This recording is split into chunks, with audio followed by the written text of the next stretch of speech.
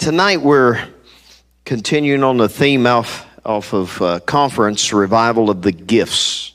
Revival of the Gifts. Some people say, all you Pentecostals do is talk about tongues. Well, that's not really true.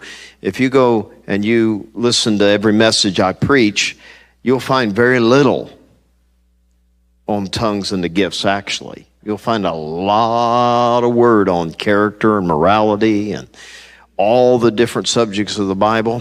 And then once or twice a year, we'll do a few segments on the gifts of God that are within you. And so tonight we're going to look at the gift of prophecy. Now, it's kind of funny because it's actually what just happened. So they just acted out my message tonight. Amen. You know, starting with St. Ellie. St. Ellie went off tonight, the rails. Amen. She went off the rails in a good way. In a good way. Amen. And that, you know, and I've been encouraging the team for a long time to really strive to write songs.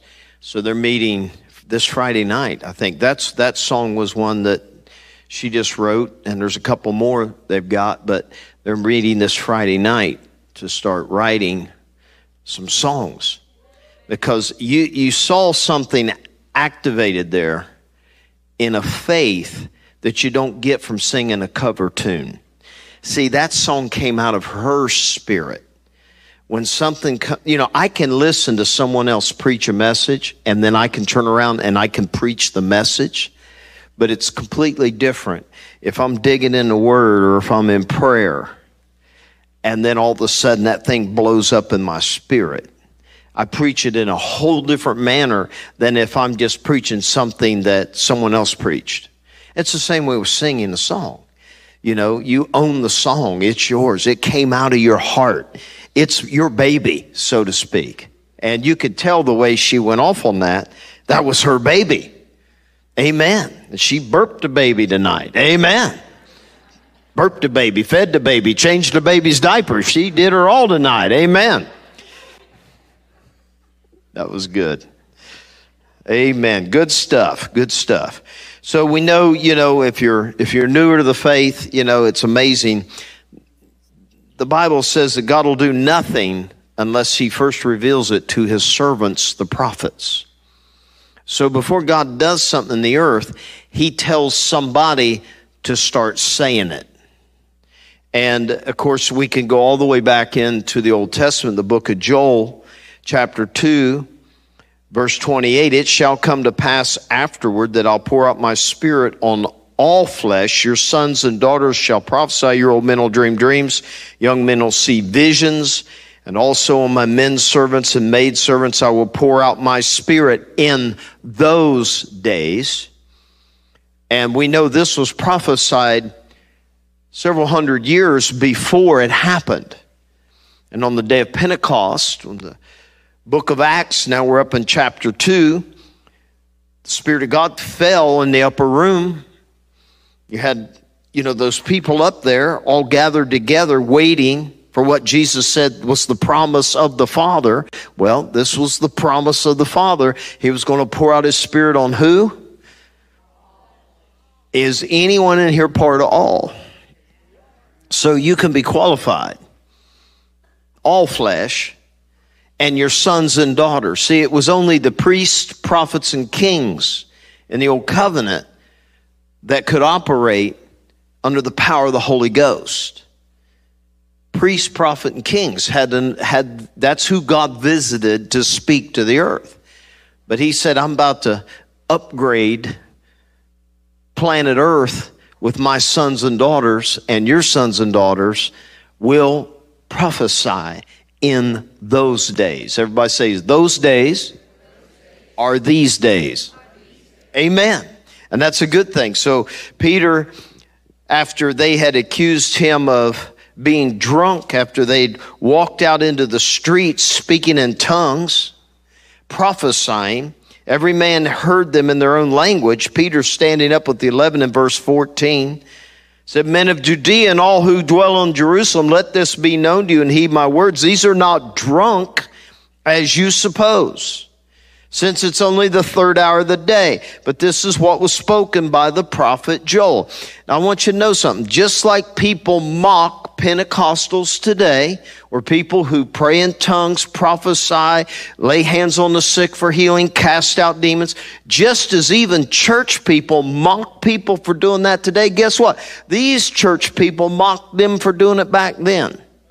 Anytime you bring the supernatural into the church, you will have the mockers awakened. Those who will not believe in that part of the Word of God. Some just won't do it. Some say you don't need all that. Well, I think we do. You know, I've been challenged over the years by the culture, as every pastor in America has, and most pastors break to the challenge. And they're challenged, you know. You need to put these gifts away so that you can get more people in church. Because some people won't come to church because of these gifts. And so that's a real issue, that if if you ever find yourself witnessing, do I tell them about the Holy Ghost? Because some people won't believe it and sure won't receive it. So we have to make this decision. Do we not preach parts of the Bible because some people will not receive it? And you know, a couple years ago, I was again kind of talking with the Lord about this. And one day, I remember it was as clear as crystal. He said to me, "Son, don't build the church for the people that don't want to be there." Because most people that won't embrace the gifts, just check their life. They ain't embracing much else about God either.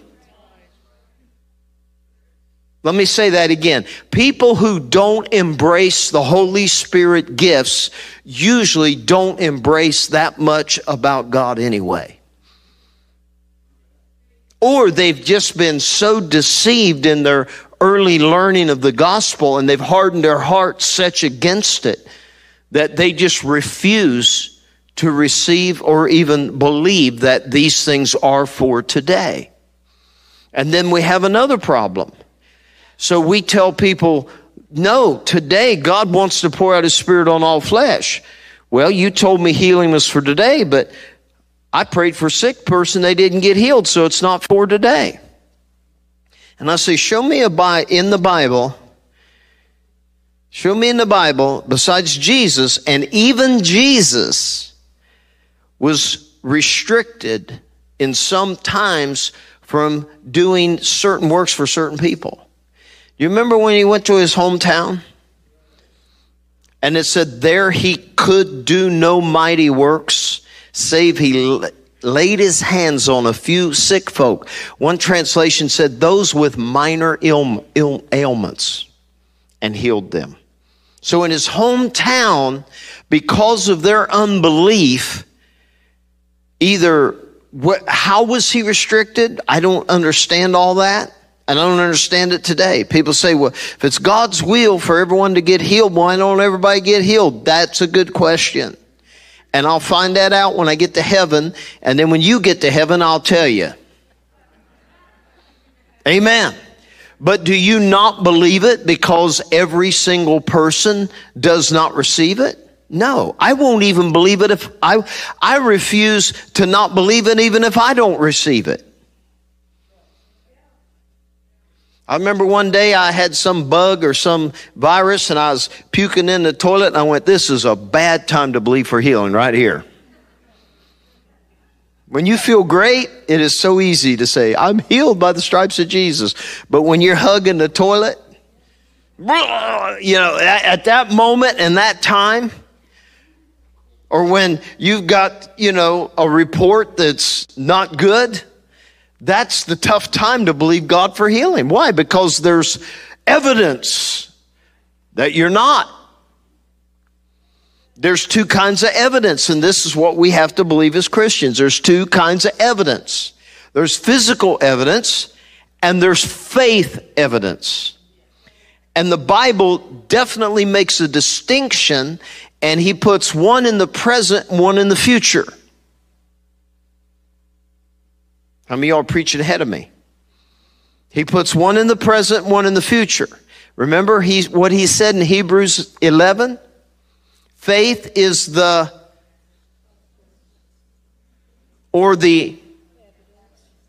evidence of something what? Hoped for or not seen. Faith is the evidence. The Amplified version of that, in the Greek, it literally says, faith is the title deed of something not yet in your possession, but you own it. So it's very difficult when we live human lives in this human world to say we have something when there's no physical evidence. To say we have it because there is a faith evidence, people call us crazy. Right? They call us crazy.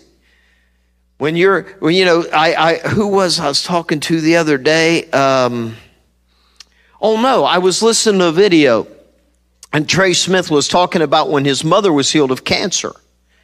And he made the statement, he said, when my mother was diagnosed with terminal cancer and given just a few months to live, he said she put scriptures all over our home. And she began to say, I'm healed by the stripes of Jesus. She would read all the healing scriptures all day long. And she would go to the doctor, and the doctor would say, how do you feel? And she'd say, well, I'm healed by the stripes of Jesus. And he said it got awkward and downright weird at times. But guess what happened? She got healed. She didn't die. And the doctors didn't like what she was saying until one day they went in to look and there wasn't no more cancer. And they couldn't give an answer for it. They couldn't give an answer for it. And again, I have experienced this throughout my life. I'm standing on things right now.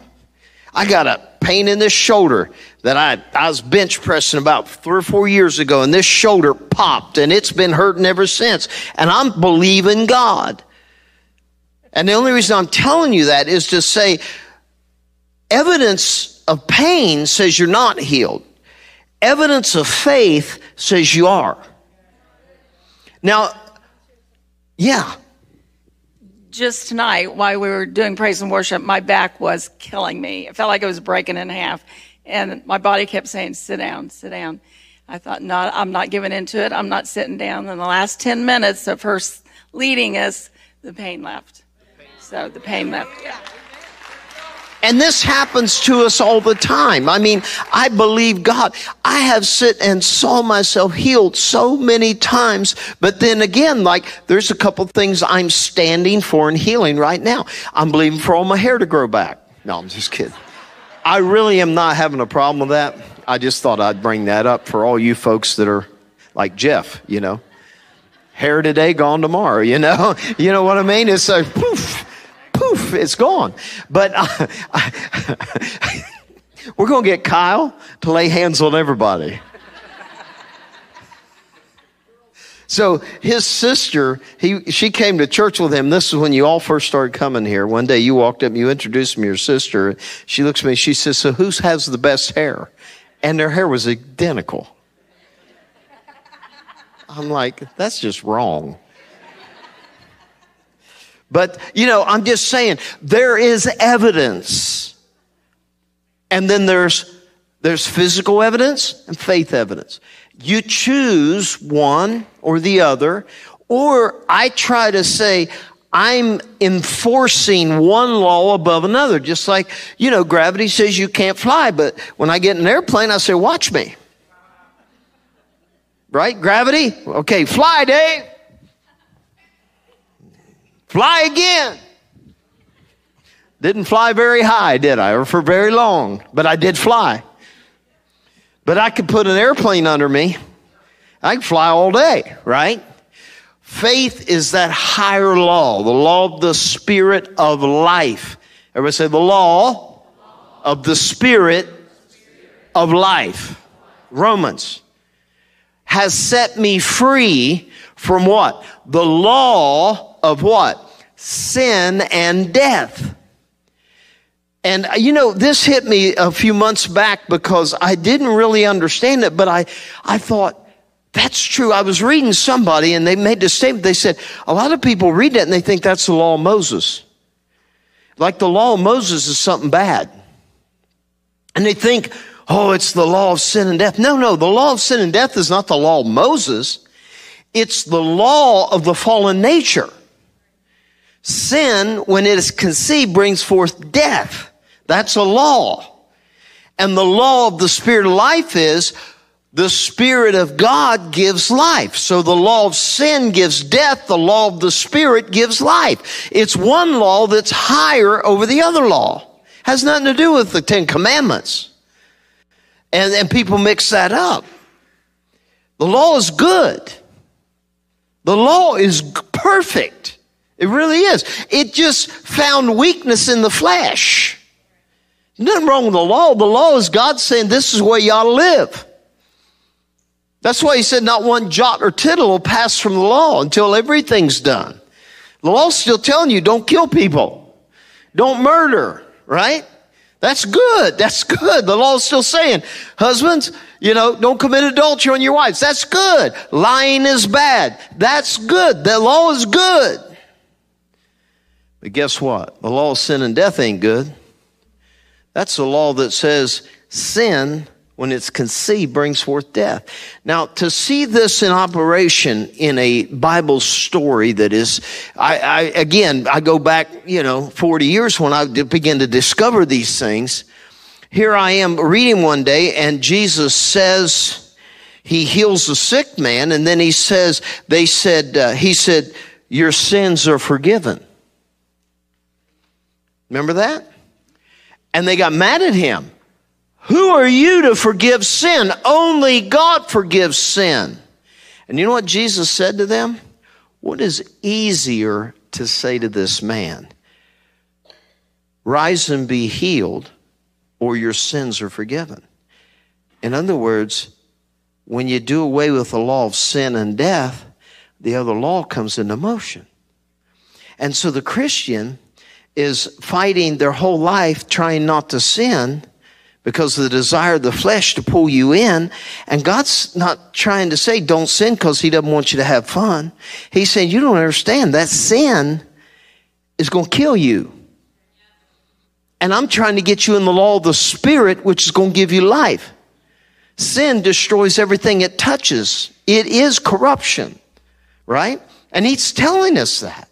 And so we turn our whole perspective, I don't want to do that anymore. I don't want to do that anymore. So, look at it this way, okay? Like years ago, when people started really having health crisis because, when the processed food industry took off, that's when all the sickness started epidemically, right? Diabetes, metabolic syndrome, cancers, all that. A large portion of it's diet related. It's lifestyle. So they came out with this sweetener and they said, everybody's getting fat from sugar, so we're going to come up with something that don't make you fat. So they gave you NutraSweet. Remember that? And then when they gave you NutraSweet, you said, man, it makes my Pepsi taste good, but I keep getting headaches. And then they found out one day, that stuff we told you was really good is really bad for you. So let's stop drinking that. Well, the government didn't start, these doctors don't start telling you, I don't want your Pepsi to taste good anymore. I'm telling you, the NutraSweet will damage your health. So don't do that anymore. So all of a sudden you have a power to resist NutraSweet, not because it don't taste good, because it does taste good, but you don't want it to kill you. That's the way sin is in our lives. Sin brings forth death. The law of the Spirit gives us life. So when we begin to speak life and we begin to work in the law and the realm of the Spirit, some people in the church get uncomfortable. They're like, I don't want no supernatural, spooky tooth, tongue-talking, devil-chasing, prophesying. I don't want none of that. I don't want none of that. I'm like, okay, do it your way. There's 1,000 dead churches out there you can attend and be very comfortable. But we're building this church for the folks who want it. You say, well, I like your church, but I don't like, I've had this spoken to me all the time. I like your church, but I don't want that stuff. If you'd stop that stuff, I'd come to your church. I'd say, well, guess what? Here's what you don't understand. The part you like is the fruit of what you don't like. Well, why is my church so dead? Because they don't have the life of the Spirit. Well, the life of the Spirit, then you all got all these tongues and stuff. Yeah. And guess what gives us all the life in the church? Ellie didn't get that song except by the Holy Ghost. That came out of an inspiration of the Spirit. Now, when we begin to, people say, why do you make such a big deal of tongues? Because it is the on-ramp to the Holy Ghost manifestations in the church. It's been the on-ramp since the day that it happened. What was the first thing they did when the Holy Ghost poured out on them? They spoke in tongues. First thing they did. Walked out in the streets speaking in tongues. And they thought, you're drunk. You guys have been up there partying in the upper room at 9 a.m. And Peter said, no, these aren't drunk as you suppose. It's only 9 a.m. But this is what was spoken of by the prophet Joel. It shall come to pass in the last days, says God. I'll pour out my Spirit on how long? How many people? And all is in the Greek, all. In the Hebrew, all. Right? And your sons and daughters shall. And then he tells us some other things. Your young men will what? We have people come up almost every service. We have a protocol in the church. If you think you got an inspired utterance from God, whether it's I had a vision. We have a lot of young people come, Dennis, I had a vision. Okay. What was your vision? Okay, well, that fits. Okay, we'll do it this service. Well, that don't really fit right now, but hold that. We'll find a place to work it in. That's called administration of the gifts. And that's the decently and in order Paul talked about. You have to do the gifts decently and in order. You know how many times we've brought up those tongue scriptures and people say, why do you do that? I mean, some of our home folk get sick of it. They're like, you don't have to do that every time. I say, yes, because we have guests every service who've never seen anything like this before, and they need to have a context. They need to have an attaching point for their faith. What just happened? One of my funniest stories, this happened probably 6, 7 years ago. There was a new guy coming to the church, and he was very uneasy, and he was standing right back by that door, right behind that where the camera stand is. And he was standing there during a worship service, and we kind of had a lull in the music, and whoever gave the tongue that day gave it at a full Charlie Rowan volume.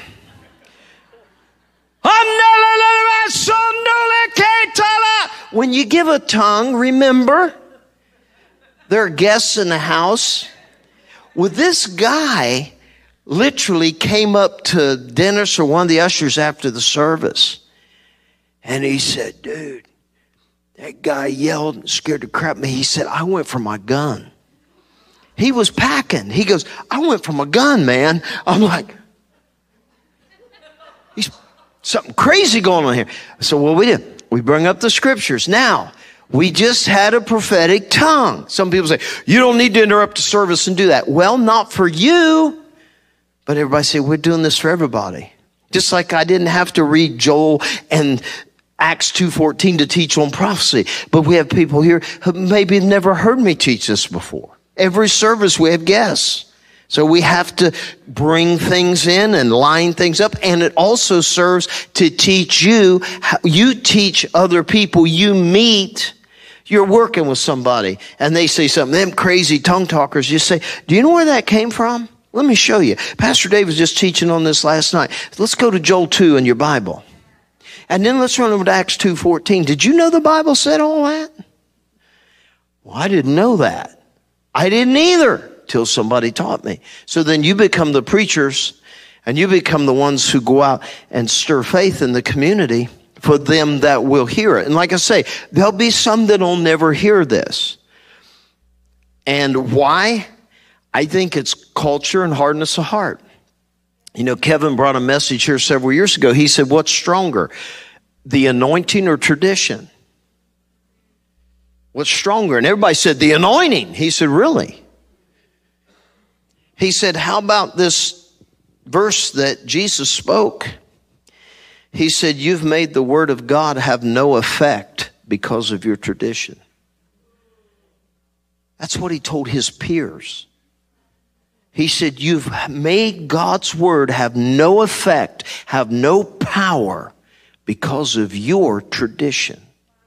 So the tradition in the American church that the gifts of the Holy Spirit have vanished, have made his word that says they haven't ineffective for most people's lives. But I'm telling you, the beautiful thing about the Holy Ghost is he will find the people like me and the people like you who say, oh, no, I believe that. Because when he woke me up, you couldn't drag this thing out of me with a team of horses. Why? I've experienced it. To tell me this stuff ain't real would be like trying to tell me that is not real. And no, in fact, it would be even worse than that. Because that could be fake wood. I think that is real wood. I remember when we made that. So, God's going to do this thing, and he says, they shall prophesy. And so when we look at that, the word prophecy here, it's in the Greek, it's the word propheteo, and in the verb sense, it's the act of revealing something that is hidden, disclosing the will of God, or foretelling the future. Okay? That's the verb sense. In the noun, it means to have the ability to deliver representative declarations of the mind, will, or knowledge of God. Now, if you'll notice, and you heard it tonight, I've taught you all, when you prophesy, don't say, thus saith the Lord, especially not when you're young in this. Why? Because you're learning. Here's another thing. The church doesn't want anybody to learn. They want everybody to be perfect. So if you're going to prophesy, it better be perfect, and you better be like Moses. You better be like Moses. If you're going to prophesy, you better be like Ezekiel or Jeremiah. They don't want kids, they don't want people to grow up in the gifts. When in fact, the scriptures tell us that we're supposed to check everything that's said and compare it and judge it to see if that was truly God or not. People don't want to do that. Why? That's messy. See, it'd be something if Ellie started prophesying and I walked up and said, hey, Ellie, that ain't right. How many of y'all know that would be awkward? It would be an awkward, and we've had to do that. We try to do it in a way that's not embarrassing to people, but we're learning. We got training wheels on in this church. When these kids get up and prophesy, half of it's emotion, a quarter of it is their opinion, and then there's a piece of God in it. But I encourage them to go on. You know, if we have one of our little 11-year-old kids come up here and they say, I got a prophet. You know, when they prophesy, they usually go, whoa, like at a 10, right? Did you go back and watch the conference the night Kevin started pulling kids up? And I started it first, and then them kids would come up and they're like, ah! And I'm like, that was half emotion, maybe an eighth opinion, and about 3/8 Jesus. Everybody say, we have this treasure in earthen vessels. Do you know when the Lord drops a prophetic word in you and the Lord nudges you to prophesy? Do you know he's working through your brain? He's working through your spirit. He's working through your emotions, and he's also working through your history. He's got a lot to work through. Kevin tells a beautiful story one time, and I've heard him tell the story for 30 years. He was down preaching in another nation, and they brought him out an interpreter that was just horrible. He said this guy was the biggest wimp, and he said he was not interpreting well at all. And so he said that night I went back to the hotel, and I said, Lord, you got to get me a new interpreter. My interpreter is horrible. And the Lord said, I know exactly how you feel. Everything I do is through horrible interpreters.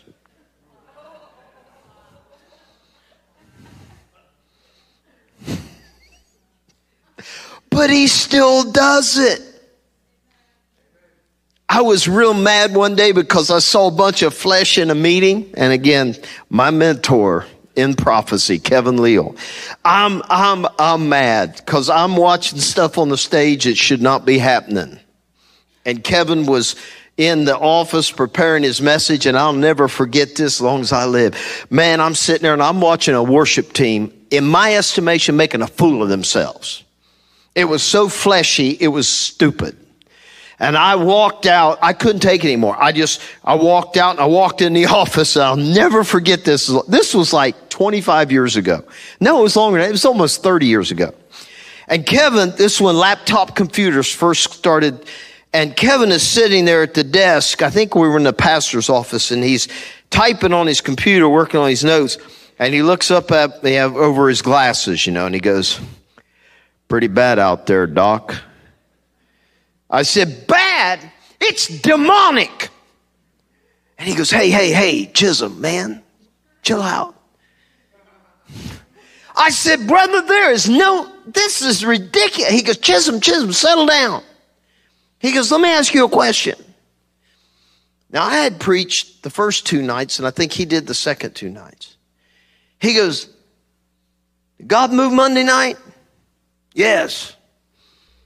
God moved Tuesday night? Yes. God going to move tonight? Yes.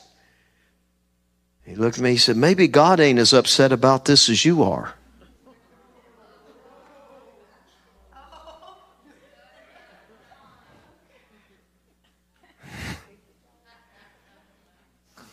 I went, And then he said these words. He said, David, he said, listen, you can't help these people if you're mad at them.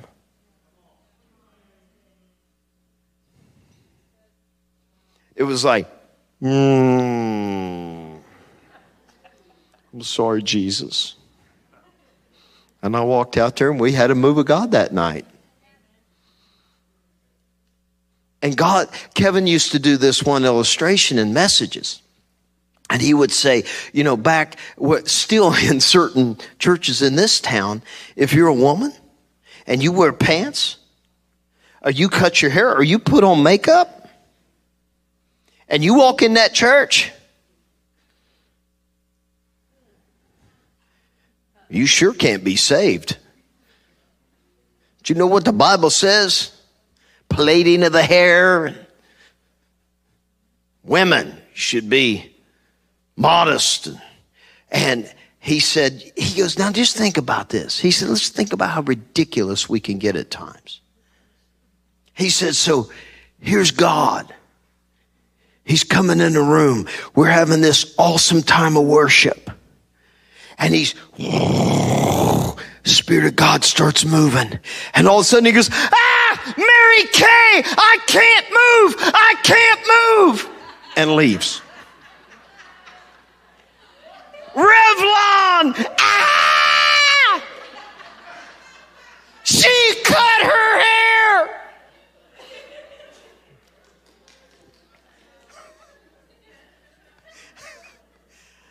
And he said, that's what legalism does. You get these legalistic things sometimes in your brain, and you think God thinks the same way you do. And that's what Jesus said, by your traditions. You realize we have one Torah? We have one, we have Deuteronomy. So Genesis through Deuteronomy, the first 5 books of the Bible is called the Torah, the Law of Moses. Do you know in Judaism you have one Torah, but do you know they have Talmuds that you could fill this room from floor to ceiling with probably 3 times? And them are all rules that rabbis have made over the last several thousand years. And those rules were what Jesus was saying. You've by your tradition made my word have no power, no effect. And Kevin taught me that my personal holiness, and this is the thing I had to learn in my own life, because I got so saved when I got saved, folks. I mean, to a point of, and it was for my love for Jesus.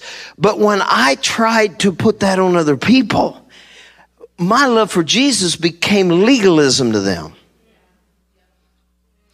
Well, in the same way today, we can look at these gifts and we can try to say, if you're going to prophesy, you better be perfect. Really? And how's that working out? I've been in this thing 40 years strong, and I've yet to meet a prophet that is 100% accurate.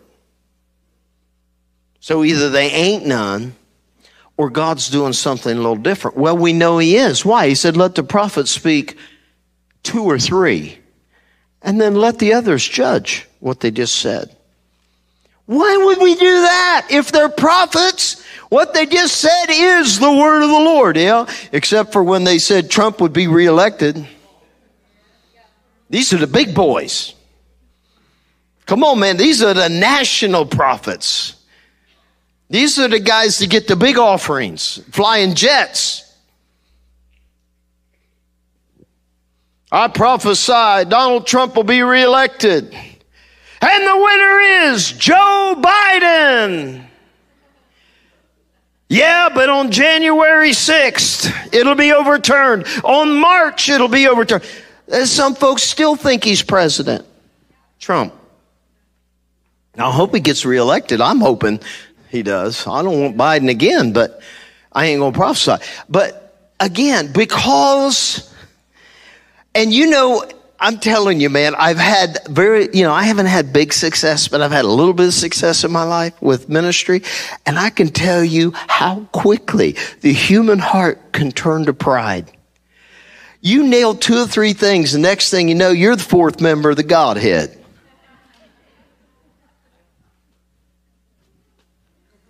You know, you get up and preach a sermon and someone walks up and says, that was good, and you're Elijah.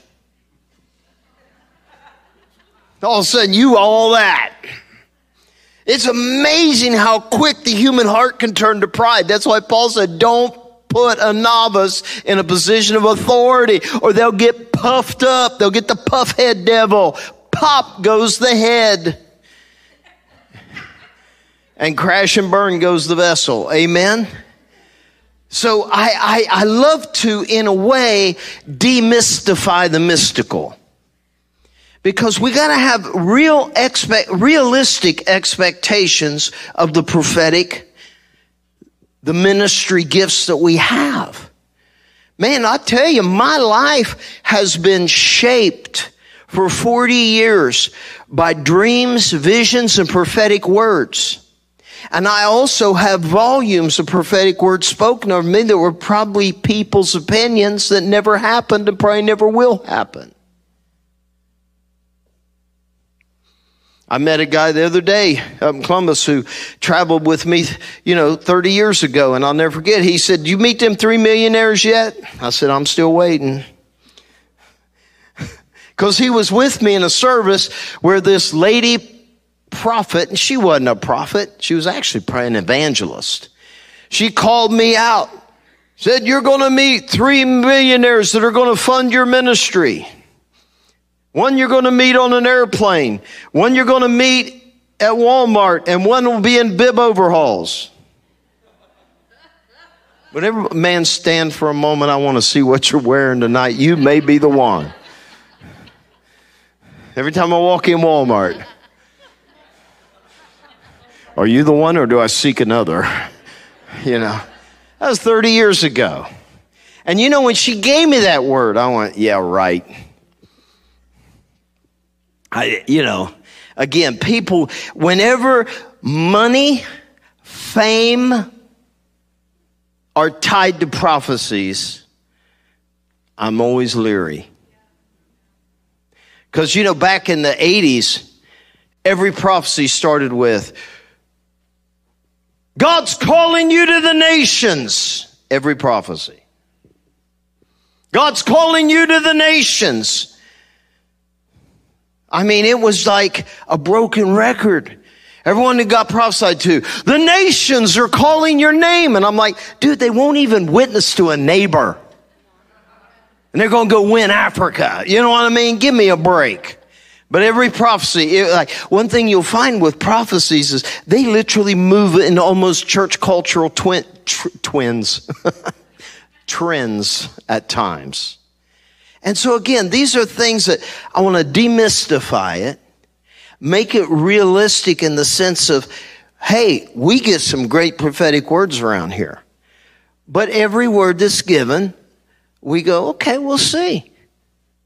We'll check it. Yeah, that seems to, I don't see any scriptures that contradict that word. Could that be the Lord? Could that be the Lord? Well, let's just judge what Ellie did tonight. How many of y'all believe that was Ellie or the Holy Ghost in Ellie? I mean, we could judge it. Some people say, I think Ellie just, got a little excited. No. We've watched her now up here leading worship for a year. That was the first. And that wasn't her. Because you know Ellie, right? That was not Ellie. That was a gift. That was Ellie 2.0. Right? I have to get a hat, Ellie 2.0. Amen. That was Ellie under the unction of the Holy Ghost. And what that unction happened is when she caught the spirit of that song, just like this message I'm preaching tonight, when you catch the spirit of the word and then you have a faith to pronounce it, then that faith becomes something that people can catch. It becomes something that people can grab hold of. It's the power of prophecy. So the word in the noun, I like this, to the ability to deliver representative declarations of the mind, will, or knowledge of God. So somebody's in worship service and their heart starts kind of beating, and then all of a sudden I got a word. So they come up and they get the mic. I just feel like the Lord is saying, and I always say this, and this is for your own protection.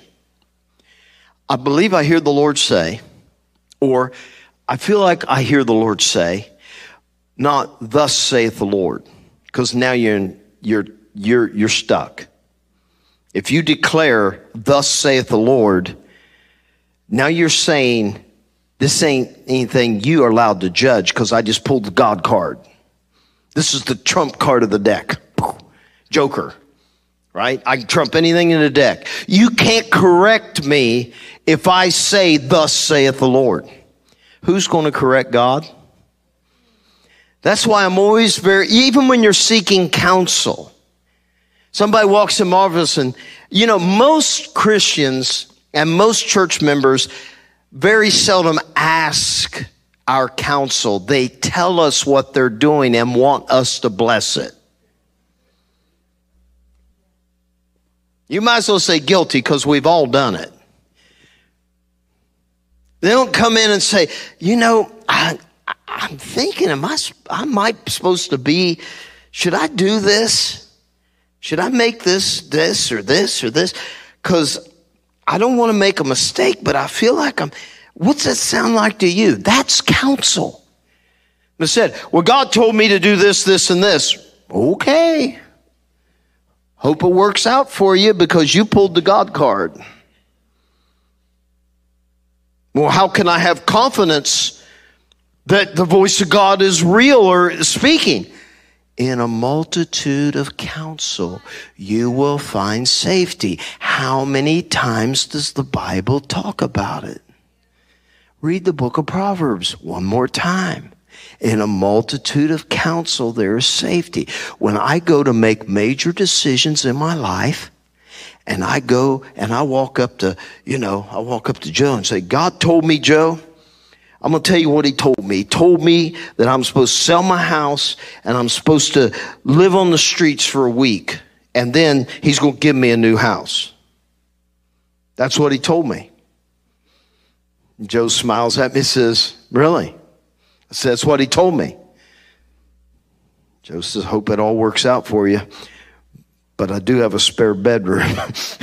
If it don't, he's being merciful. I do have a spare bedroom. If you find yourself like, if the weather starts getting cold and the week's over and you don't have the new house, I'll put you up till we find you a new place, But when you walk up and you say, man, I feel like God just told me, sell your house, live on the street for a week, and he's going to give you a new house. I'm going to look at you right now. I'm going to say, that's crazy.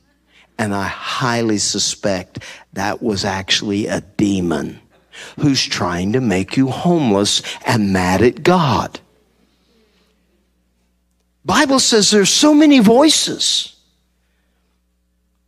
Test the spirits. Test who? The spirits. What spirits? The ones talking to you. You know one thing about God, he does make sense most of the time. He usually makes sense when he speaks. He's pretty smart. And so if a voice is telling you to do something pretty stupid, and 8 people judge it stupid, and then you say, no, bless God, I know what I heard. I do too. You heard a demon. Stop before you make shipwreck in your life. I've had people tell me, God told me that that's my wife. I said, no, she's married to him. I'm not joking.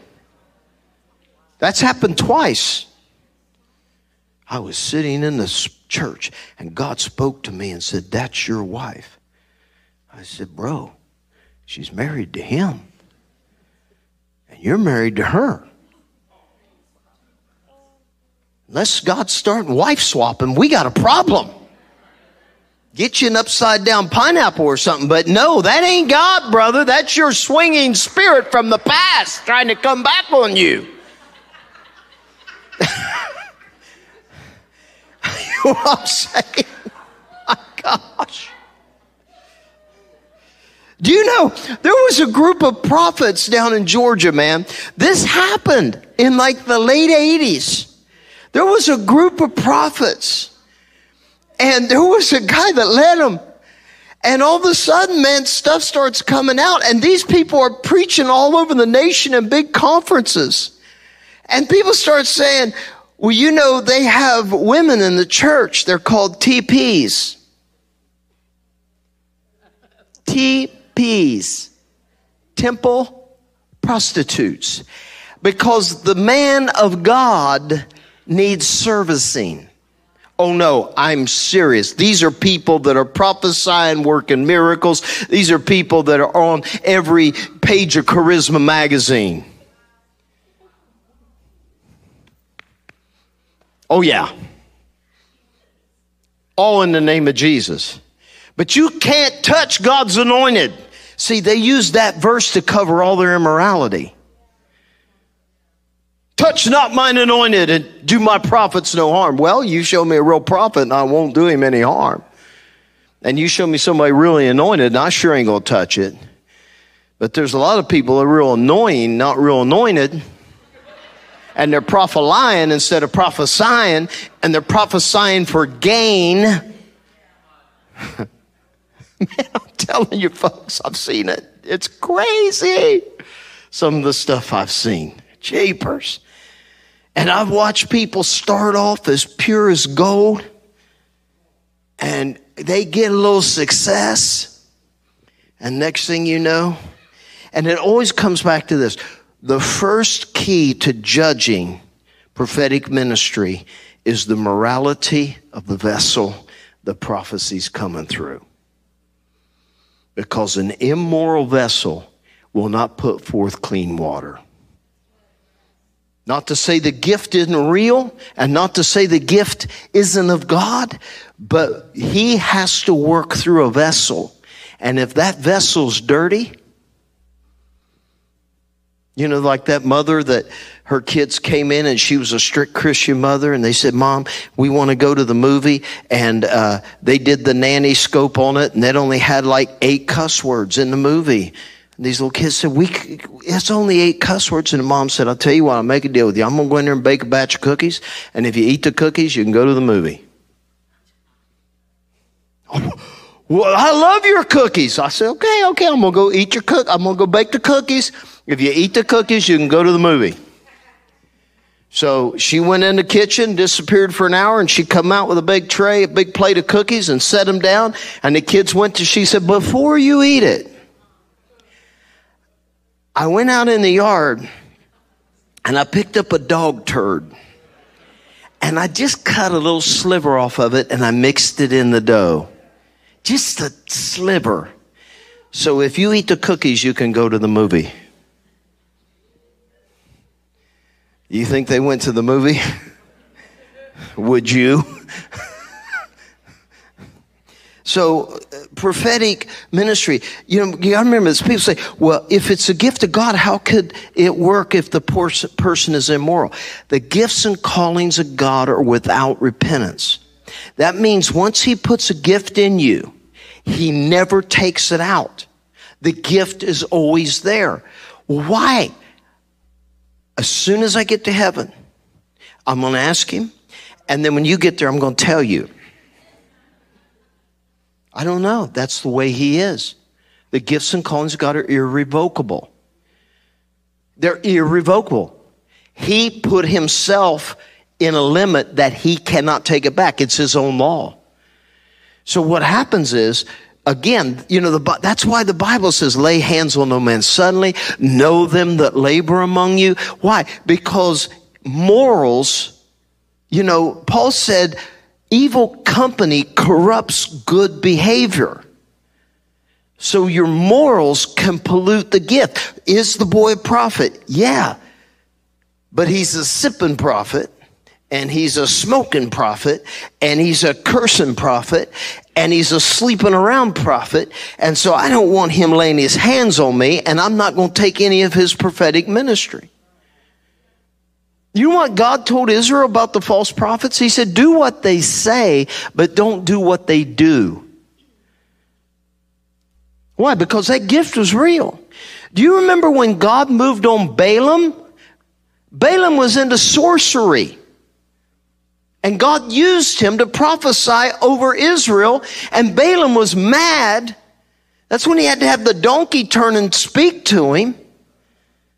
Think about that. Think about that. Balaam. But he couldn't curse Israel. He could only bless Israel. And he was mad about it. So you know what he did? After all that, he said, I'm going to tell you how to get them. I can't curse them. God won't, my words won't work. He said, but here's what I want you to do. He said, one thing about them young Israelite studs, they like the women, they like the pretty girls. And you got all these pretty women. Begin to send your pretty women into their camp and seduce them, and then get them into sexual sin. And if you get them in sin, then I can curse them. That's what Balaam did. And in the book of Jude, it gives us a couple of serious characters. They erred in the doctrine or the counsel of Balaam, made it clear up to the book of Jude. So again, when we look at prophecy, I want to know, are you living clean? Are you living clean? Well, is my prophetic word still good? It might be, it might not.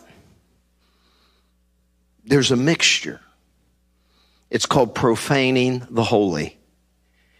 And so we want to know, are you living clean? Are you living pure? You know, people that don't live clean and pure, I don't want them laying hands on me. I don't want them speaking into my life. Why? It's a polluted vessel. Is the gift of God real? Yes. Is the gift of God? Yes, it is. But guess what? Not for me. Not for me. All right, now let's look at Romans 12:6. And again, I'm not telling you all this to get you all not to prophesy or to get you all not to. I'm just saying, if we don't address this stuff, then we get kooky. If we don't address it, we get kooky. If we do address it, we keep the train on the tracks. Amen. We do everything decently and in order. We judge what is prophesied. And we say, you know, I mean, I've had people give words and against, well, you know, that one we'll have to see. Maybe it was the Lord, maybe it wasn't. I've given words that I'm like, I don't know. Maybe I missed it on that one. But if someone starts giving you detailed words, for example, I tell people, stay away from times. Because most people in this day and age, when they get in trouble with prophecy, it's when they add a calendar to their prophecy. When you say, I believe the Lord says this year, in the next month, well, you better be in the prophet's office when you do that. Don't prophesy who's to marry who, unless you're ready for them to move in with you after the divorce. I'm just telling you. Do you know how many people have come to me over the years, and I have seen beautiful, wonderful, Holy Ghost-filled people wrecked in a church because I know God told me that was my husband, or I know God told me that was my wife, and the other person had no interest. And I've watched them become stalkers to a point where we had to pull them in the office and say, leave them alone. They don't want to date you. I know what God said. I've actually had them bow up in the office and say, I know what God said. That's my husband, or that's my, I'm like, sorry. They don't think so. So leave them alone. You're making this very awkward. And now I've had people literally get offended and leave the church over stuff like that. Don't be prophesying somebody's husband, wife. Be careful on, oh, you're going to have a boy. I believe the Lord told me you're going to have a boy. Well, it better be coming out with the plumbing of a boy. Or you're going to look pretty silly like I did one time with my daughter Nicole, who was a boy named Philip. That's another story. The worst disasters of my life. And you know what's crazy about that? After I had that false word, put my wife through all kinds of stuff. She's looking at me very innocently like, she's like, I know exactly what you did. She would love to come up here and take this mic right now and throw me under the stage. Because I mean, I really put her through it on that one. But you know what's crazy? After that, she gets pregnant again. Now, in the first pregnancy, I remember the day it happened. I was going to take an afternoon nap. I laid down on the bed and I was just in that air, like twilight between sleep and awake. And I heard a voice, Philip. I come up out of that bed. See, we hadn't, they didn't do ultrasounds then. You found out it was a birthday surprise. And so I told Young, we're going to have a boy. His name is Philip. And then I remember telling the Lord, I don't really even like that name. So I thought to myself, it's got to have some kind of deep spiritual meaning. So I went and got a baby name dictionary and I looked it up, and in the Greek it meant lover of horses. I'm like, crap. Strike two. I don't like the name. Has no spiritual meaning. It was bad. Guys, this went on for months. I told everybody, Isaiah, I told my Bible college director, I told my pastor, I told all my friends in Bible college. I went to work. I remember one day, my first guy I ever led to the Lord, Jimmy Banks. I'll never forget it. I walked up, I said, Jimmy, God spoke to me. He said, Kyung's going to have a boy and his name's going to be Philip. And Jimmy, I'll never forget, he was such a good guy. He looked at me, he said, David, I believe you're a prophet of God. And if you say you're going to have a boy named Philip, then so be it. I remember that. I went to the doctor. Oh, yeah, I did. Oh, yeah, it's a boy. He said, oh, really? I said, oh, yeah. How do you know it's a boy, Dave? God told me. Oh, God told you. So the day she goes into labor, I'm in the hospital. So I'm praying in tongues. I'm like, God, give us a spirit-filled nurse. So all of a sudden, this lady walks in. I said, are you our nurse? She said, yes. And I said, are you a Christian? She said, yes. I said, you pray in tongues? She said, yes. I said, hallelujah. I said, she's going to have a boy. His name's Philip.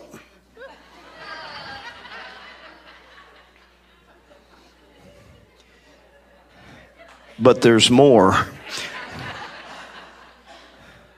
So I'm in the delivery room now, right? Dr. Garcia, I'll never forget him. Nice guy.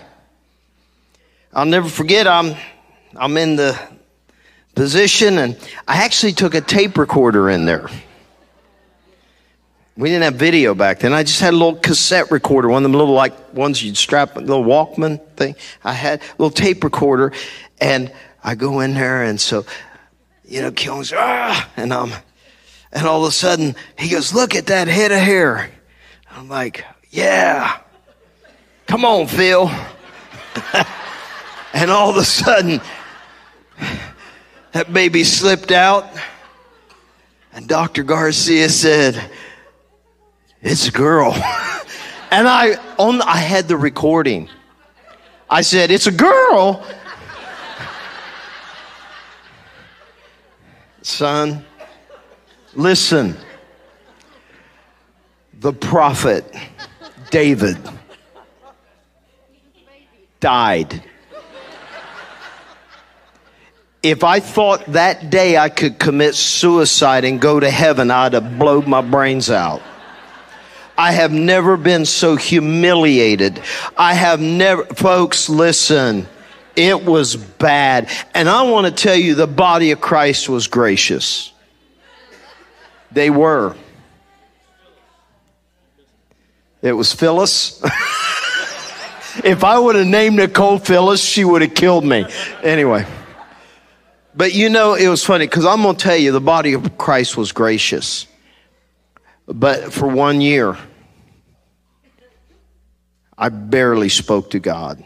I went through the motions, like some people said, I'm just going through the motions. I understand. I went through the motions for a year. I went to Bible college. I went preaching to jail twice a week. I did everything I was supposed to do, but it was like, oh, I'll say what you say.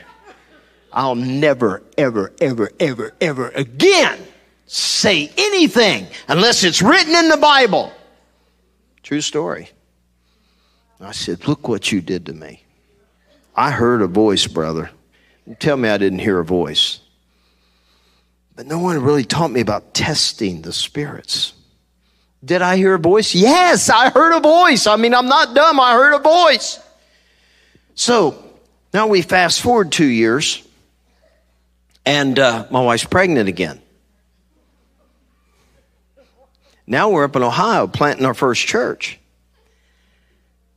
And so Kyung one day was going to Columbus to go with one of her friends to go up and shop or something. And I said, I'm going to stay home and pray all day. And so I'm in the woods. We lived in a mobile home out in the middle of nowhere. And I'm just praying that day. And I said, Lord, what do you want me to pray? What do you want me to read? What do you want me to read? And I kept feeling pulled to the Song of Solomon. I'm like, I've told you, that's my least favorite book. It's chick flick. God's chick flick right there. Oh, come run with me. I'm like, no.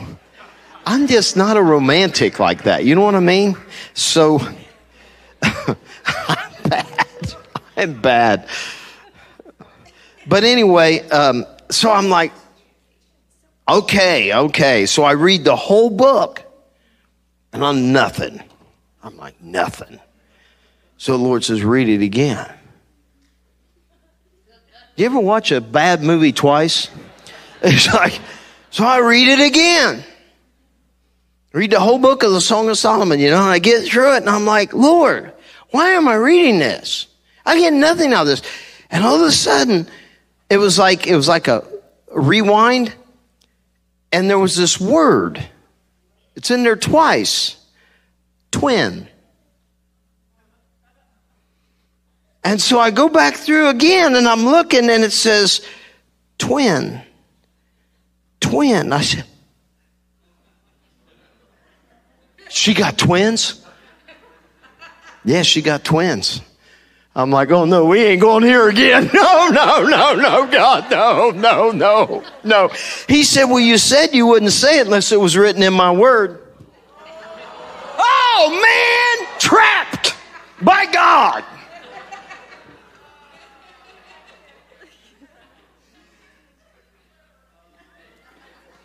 So, Kyon comes home and she walks in and she looks at me and goes, what? I said, nothing.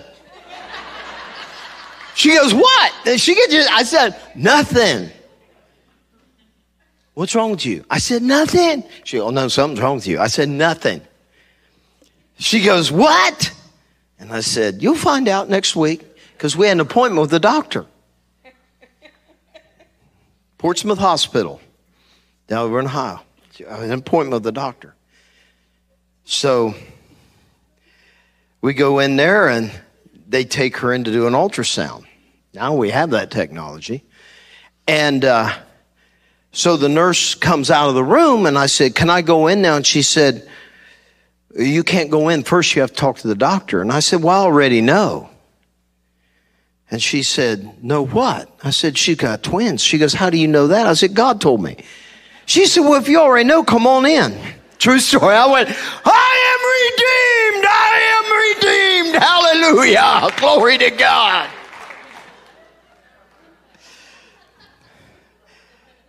I have had my times. All right, Romans 12, 6-minute rabbit trail. But remember it because it may happen to you. I could spend another 2 hours talking about the humiliation and the 1 year of living in, I was in outer darkness, man. I was ready to walk away from everything. I was ready to I said, if that's not real, nothing's real. It was bad. Thank God I went through the motions for a long time. Thank God I didn't quit. I wanted to. Man, I wanted to, but I didn't. Thank God he gave me the strength to get through my own foolishness. Romans 12:6. Having then gifts differing according to the grace that is given to us, let us, what? Use them. This is where we get a lot of problem in the church. In this church, probably, I'm going to say we have a very high percentage of users. Boy, that didn't sound good, did it?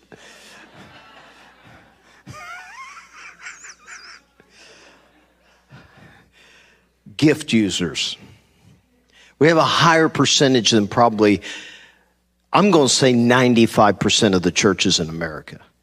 But even in this church, we have a low percentage when it comes to everybody has been given a grace gift. And not everybody is using them. But he wants us to use them. Why else did he give them to us? And you know why we don't use them? We have all these reasons, these excuses. I don't know how, or I don't do that, or I don't speak in front of people, or I just don't know if God will do it if I step out. I mean, we have all these reasons, but he said, let us use them. Having then these grace gifts given to us, let us use them. If prophecy, let us prophesy. And here's the key. Listen, everyone, if you're in the room and you believe that God has revealed to you in some dimension or measure that you have a gift of prophecy, lift your hand up. Come on, lift your hand up. Come on, I know there's more in you than this. That's a gift in you, okay? Now, how do I do that? In proportion. To what? Your faith. Your faith. You got to prophesy in proportion to your faith. And you don't start by commanding a mountain to be thrown into the sea. You don't go out here to Fancy Gap on 77 and say, the highest mountain in this mountain range, head to the Atlantic. That's not how you start. You prophesy in proportion to your faith. What do you believe? Well, your faith is what you believe can really happen. Don't prophesy something if you don't believe it can really happen or is really going to happen. So your faith is the assurance of the thing you're hearing. I know this is God. I mean, there's times I've walked up to people and I said, I believe I hear the Lord saying. There's a few times where I said, look, I'm telling you, man, I really believe this is God. I'm telling you, I really, really, really believe this is God. So I would listen to this. And I'm not a prophet, but I prophesy. And when I prophesy, my gift works in a proportion of faith. And I don't prophesy a whole lot in this church. And you know why? Because I know so many people. When I do prophesy, I love prophesying over someone I don't know anything about. Why? Well, if I know something about you, if one of the other leaders comes and says, hey, I met with so-and-so, and they told me this and this and this, believe me, I see a lot of, quote, prophets that do this. And then they get all that information, and then the next service, I got a word for you. And they call you up, and they give you their opinion about what someone else told them about what you were going through. And call it prophecy. We had that happen in this church more than once. Somebody come up and say, they gave me this word, but I know for a fact that so-and-so had told them I was going through this. And I said, well, then let's call it a word of encouragement. Let's not call it, thus saith the Lord. Because remember, prophecy is what? It is speaking as a representative of God. Of God's declarations, of his mind, his will, or his knowledge. So when I say, man, I believe I hear the Lord saying, it should be something that I'm not really knowing in the natural. If I already know that about you, then I should say, you know what? I felt like the Lord wanted me to encourage you. That's cool. I know you're going through some stuff, but I really believe the Lord wants me to just say, bro, it's going to be all right. That's a gift. That's called exhortation, encouragement. Encouragement is a gift.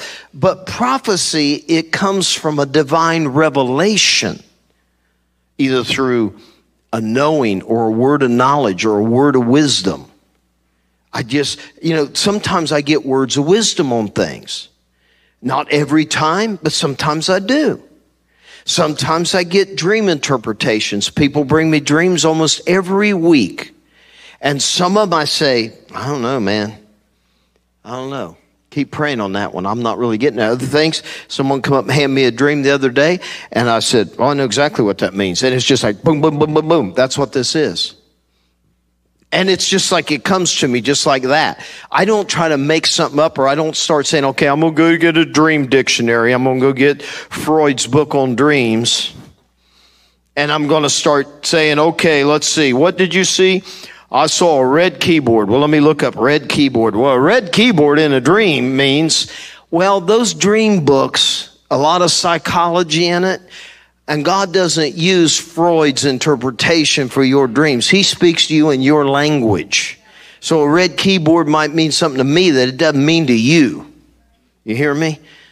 Now, we do find there are some similarities in dreams, but that's another message. But I'm just telling you, with this prophetic word, there's a divine revelation involved in it, if you're going to call it prophecy. Or there is a foretelling or a foretelling. And I love what Kevin teaches on this. He said there's foretelling prophecy and there's forthtelling prophecy. Foretelling is a future event predicted. Forthtelling is a declaration of God's will. You see the difference? For I believe the Lord would say tonight, be holy, my people. Be holy, for I'm coming soon. And I am coming with fire in my eyes and a sword in my hand. I will execute judgment on the ungodly. So hear me tonight. Be holy, my people. That's forthtelling. But when I say, I predict, or I foretell, or I prophesy that Donald Trump will win the election next year, or this year. Time goes quick. Then he better win, or I'm going to be eating crow instead of chicken. You hear me?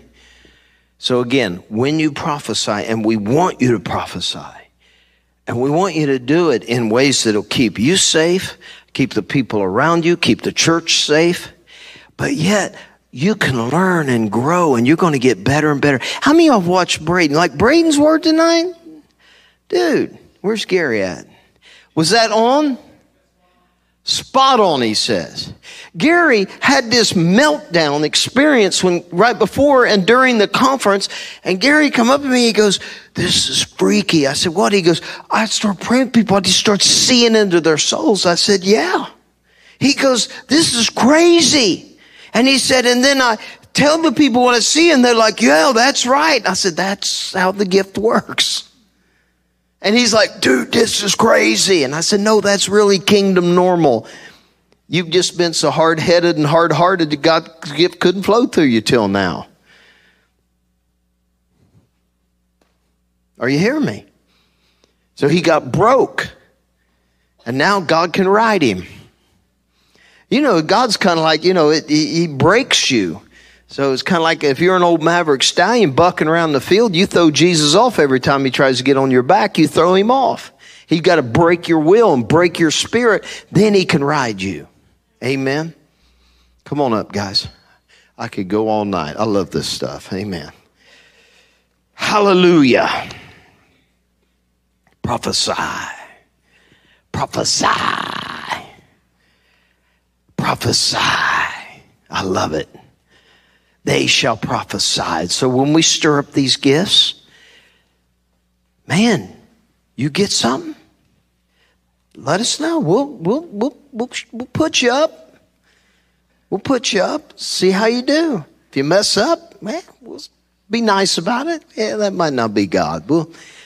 Let's work on that. We'll try it again next week. We ain't going, you false prophet, ushers, take them out in the parking lot, stone them. Like in the Old Testament. No. That's not how it works in the church. And it's not how God designed it. Let the prophets speak 2 or 3. Let the others judge. Amen. Let them judge what? What's said? Was it in the right spirit? You know, sometimes you can have the right words and the wrong attitude. Amen.